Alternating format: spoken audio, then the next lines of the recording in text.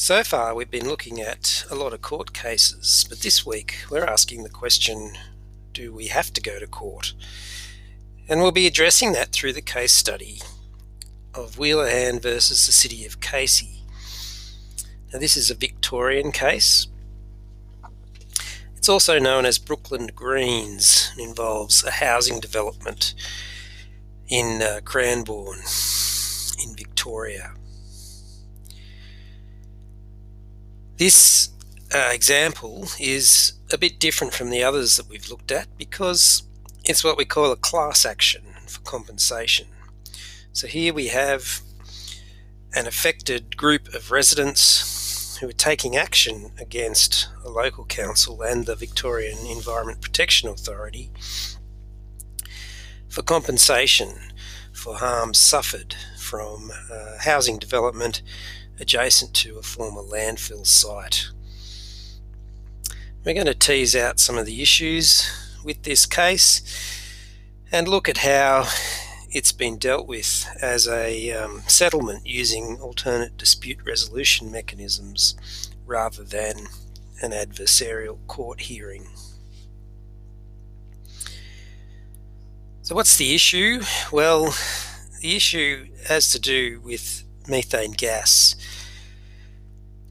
dangerous methane gas concentrations in particular in the houses and in the yards of the houses that of affected residents in the Brookland Greens housing development. We're talking about concentrations of up to 65% of methane gas in some instances. And just to put that into perspective, 5 to 15% of methane gas concentrations are considered to be an explosion risk. Now, to give you a bit of context on this issue, the Brookland Greens housing development, which is what sits behind the case Wheelahan versus the City of Casey, there's a news item which is a YouTube clip from the ABC News, and it provides some broader context. You'll find that on slide number 3, and there's a link there to that. So it's good if you go and watch that to get a bit of background. Essentially, the affected residents are claiming that council was negligent in their management of the housing development.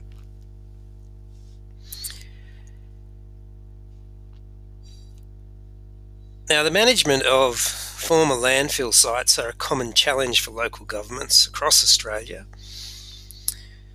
This is for a number of reasons. In the past, rubbish disposal was subject to lower standards than what are expected now.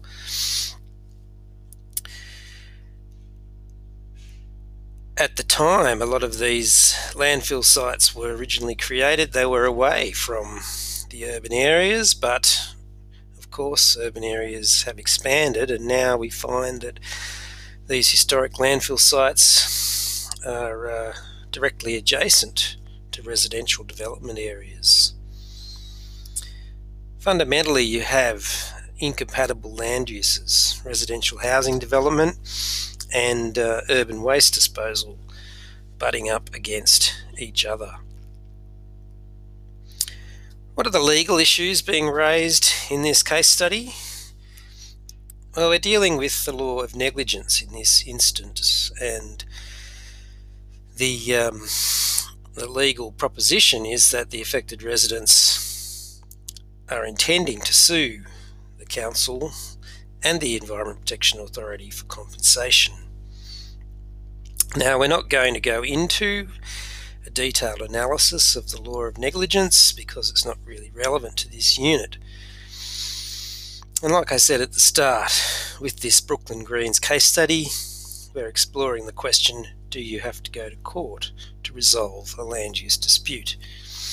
Because ultimately, in this instance, the case was not resolved in a court. It was resolved in an out-of-court settlement using alternative dispute resolution mechanisms. But the court still had a function. and we'll explore that as well a little bit later.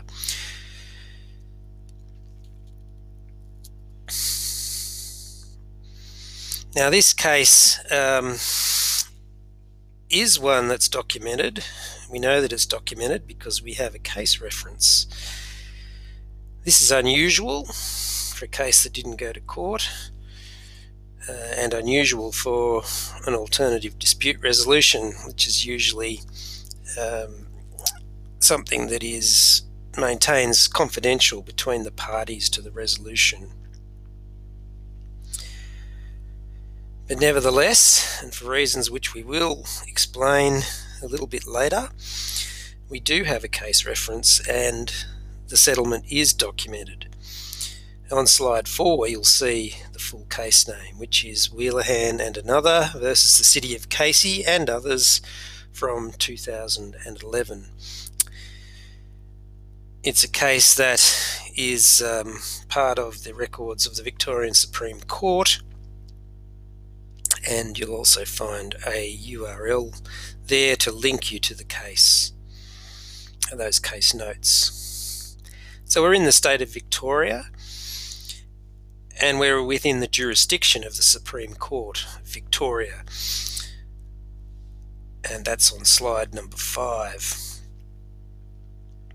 We're dealing with the law of negligence. As I said, we're not really going to look at the law of negligence in any detail, but what we're talking about with negligence is a breach of the duty of care. So we have affected residents seeking to sue Casey City Council for allowing houses to be built on or near a decommissioned landfill site.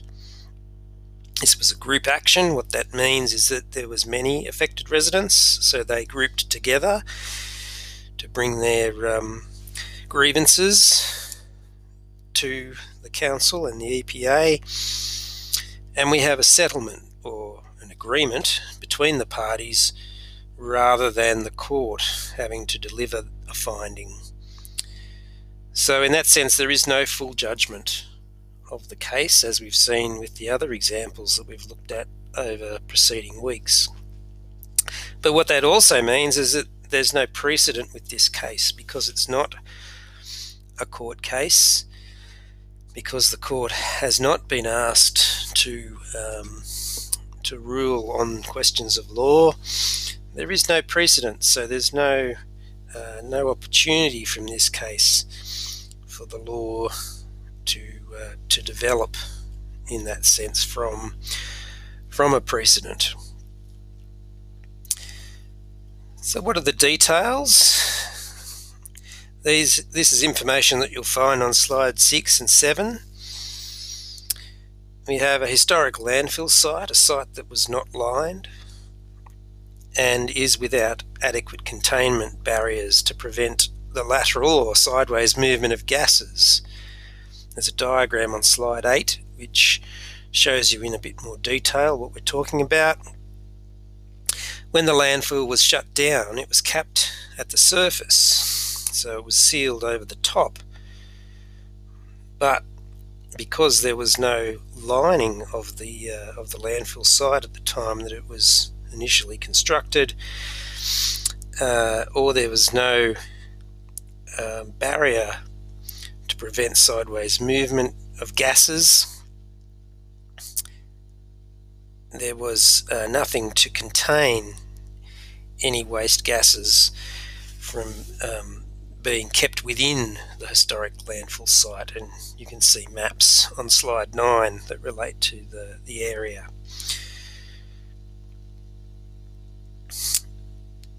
Now, within the record that we have of the case, there is some comment from the judge about the lining.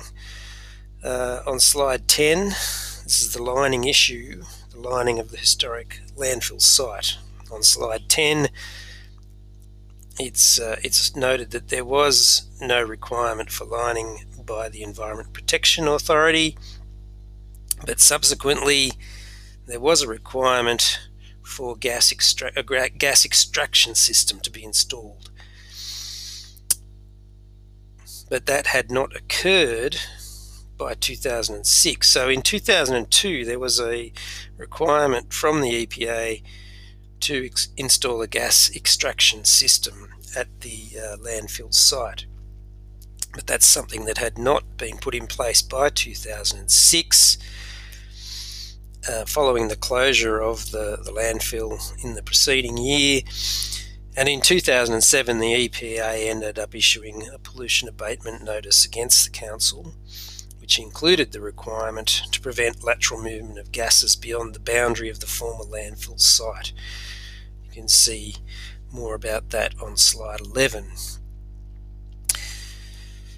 There were further notices issued, as well as evacuation orders associated with the houses, and that's on, you'll see more about that on slide 12, because remember, there were dangerous levels, explosively dangerous levels of methane gas being recorded in some instances within the residences and their associated yards. So the residents that had been affected by these gas leakages from the landfill site sought damages, or they sought compensation, and they engaged in alternate dispute resolution prior to taking the matter into the court. Why did they do that? Well, often alternate dispute resolution is used prior to entering into the court because the court is an adversarial system. What do we mean by that? Well, within the court there's always a winner and there's always a loser.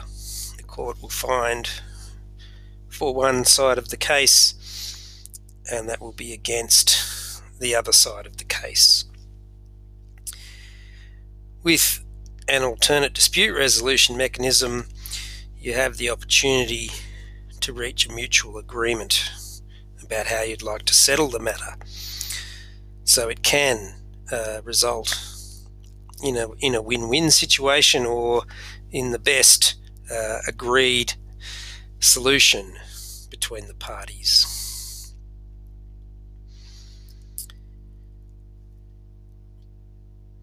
So you can see more about the damages claim that the residents were making on slide 13.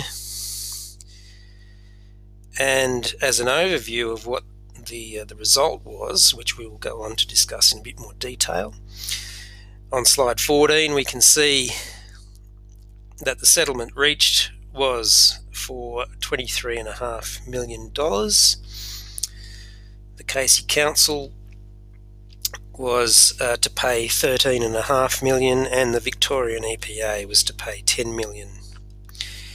$17.25 million was to be used for compensation of affected residents.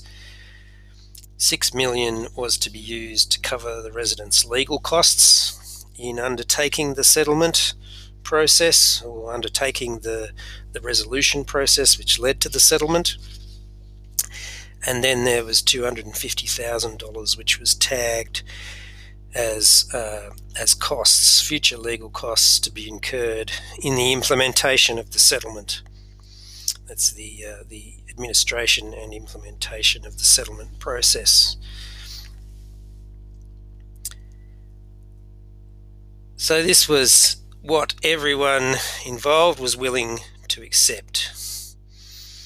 As I said, instead of the alternative, which is to take it to court and let the court decide what the outcome is, and that's an outcome that may or may not be in the favour of the affected residents. So in this case, the residents were able to achieve this substantial settlement, which is not something that could have been guaranteed had they gone to court.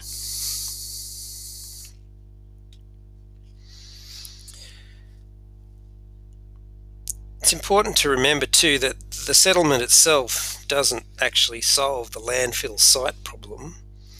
That's a problem that the council still has to deal with, but it does provide the affected residents with compensation. So the problem of the lateral gas movement from this prior landfill site is one that still exists at the time of settlement, and it's still something that the council has to do something about. But what the settlement does is provide the residents with some relief for the damages that they've suffered as a consequence of that gas pollution.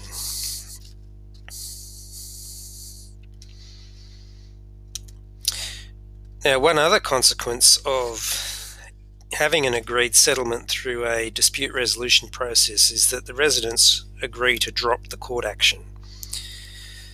So they've reached a settlement with the council, they've agreed on what the compensation is going to be and what the processes are moving forward, and in return for that, the affected residents drop their threat to take the council to court. Of course, that doesn't mean that they can't take the council to court, because if there is a breach of the settlement, then that would be a trigger that would allow the matter to be taken before the court, because the settlement hasn't been followed through. So if you look at slide 16, you'll see that there are a number of reasons that the residents could still bring the action to court if they needed to, for the various reasons listed there on slide number 16. Now, what are some of the advantages of having this dispute resolution rather than a court action? This is something you'll find on slide 17. Well, the dispute resolution settlement allows for a timely settlement. It allows for known costs. And what we're talking about here is both financial and psychological. So you can have an outcome in a reasonably good time frame, and you can get some certainty about what the costs are in terms of money, so what your legal costs are going to be, as well as what sort of compensation you're going to get, and you know that your the psychological issues or aspect is associated with the dispute resolution process rather than having to prepare for an adversarial court process. Turning to slide 18, you can see that the settlement provides a certainty of outcome. So you have to remember that if the matter did go into the court, there was no guarantee that the residents would be entitled to damages if the court could not establish negligent action in law. So to go through the dispute resolution process and come to an agreed settlement was possibly the best outcome that the affected residents could obtain, because had the matter gone to the court, there certainly was no guarantee that the residents would be able to obtain similar sort of damages. Talked a little bit before about, even though this is a dispute resolution process, we still have this court record of the case, and we still have the court involved in the case. Well, so what's going on there? If you look at slide 19, you can see that this is because of legislation in Victoria, in particular under Section 33V of the Supreme Court Act of 1986 in Victoria. The court has a role to examine the settlement to determine if it's fair and reasonable, and if so, to approve it. So even though you had this alternate dispute resolution process going on between the parties outside of the court, once that process had agreed a settlement, there was then a need for that settlement to go before the court, for the court to determine whether or not it was fair and reasonable. So the court, in doing this, it's fulfilling a public policy role to ensure that there is a degree of fairness in the dispute resolution process. So it's fulfilling a sort of an oversight or standard setting role, if you like, recognising that the whole purpose of a dispute resolution process is to operate outside of the court. However, giving the court this role of saying, at the end of that process, let's take a look at the agreed settlement and determine whether or not that's fair and reasonable. It's giving the court this oversight function to ensure, in the public interest, that that settlements are indeed fair and reasonable.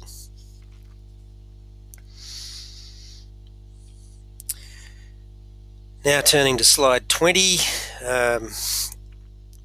where there's some reinforcement of the limitations of the court process. Now, if the residents were to expect, by taking the case to court, that that would clear the air and satisfy their need for answers, there was no guarantee that that would be the case. So just like there was no guarantee that the court would provide the residents with compensation, there's also no guarantee that going through a trial to ascertain whether or not the council and EPA had been negligent, there's no guarantee that that would clear the air to the satisfaction of the aggrieved residents. So the point here is that civil litigation in negligence is not really about punishment and retribution. That's the area of environmental crime.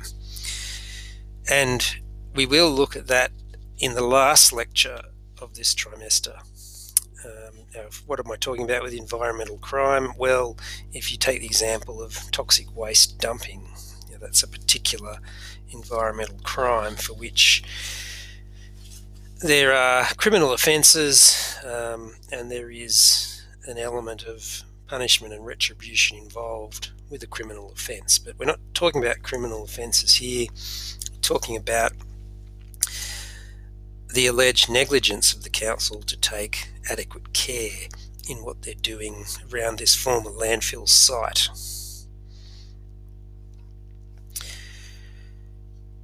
So is the settlement that's been reached through an alternative dispute resolution perfect? What are some of the benefits, in other words, of having this approach to settlement outside of the court system? It can save time and money. It can also avoid publicity, which can be a benefit if you wanted to keep the negotiations and details out of the public spotlight. It means that an agreement can be reached rather than there being only one winner and one loser. And this is information that you'll find on slide number 23. When we talk about alternate dispute resolution, we're not talking about one process alone. There are a number of alternatives. And these are things like negotiation between parties. There can be a mediation, which is where the resolution is moderated by a mediator, or there can be an arbitration where a person is appointed to make some decisions about what the resolution should be between the parties. So these are different types of resolution processes, but all occurring outside the adversarial court system. However, they can be part of a court proceeding as well, because often courts, particularly in relation to planning and environment matters, will include dispute resolution mechanisms as a part of their formal court processes. And that's something that I'll go on to talk about in the next episode of the podcast. So just to finish off this episode, having taken note of what some of the the benefits of the dispute resolution process are on slide 23, looking at what those different alternatives are within dispute resolution, and acknowledging that it can be part of a formal court proceeding, as well as being an option that's completely separate from the court. The final benefit being that it involves an enforceable binding agreement. So with the settlement, you effectively end up with an agreement or a contract between the parties about what the resolution is and what needs to be done going forward. And that contract is an enforceable undertaking, so it can be, if breached, action can be taken to have it enforced.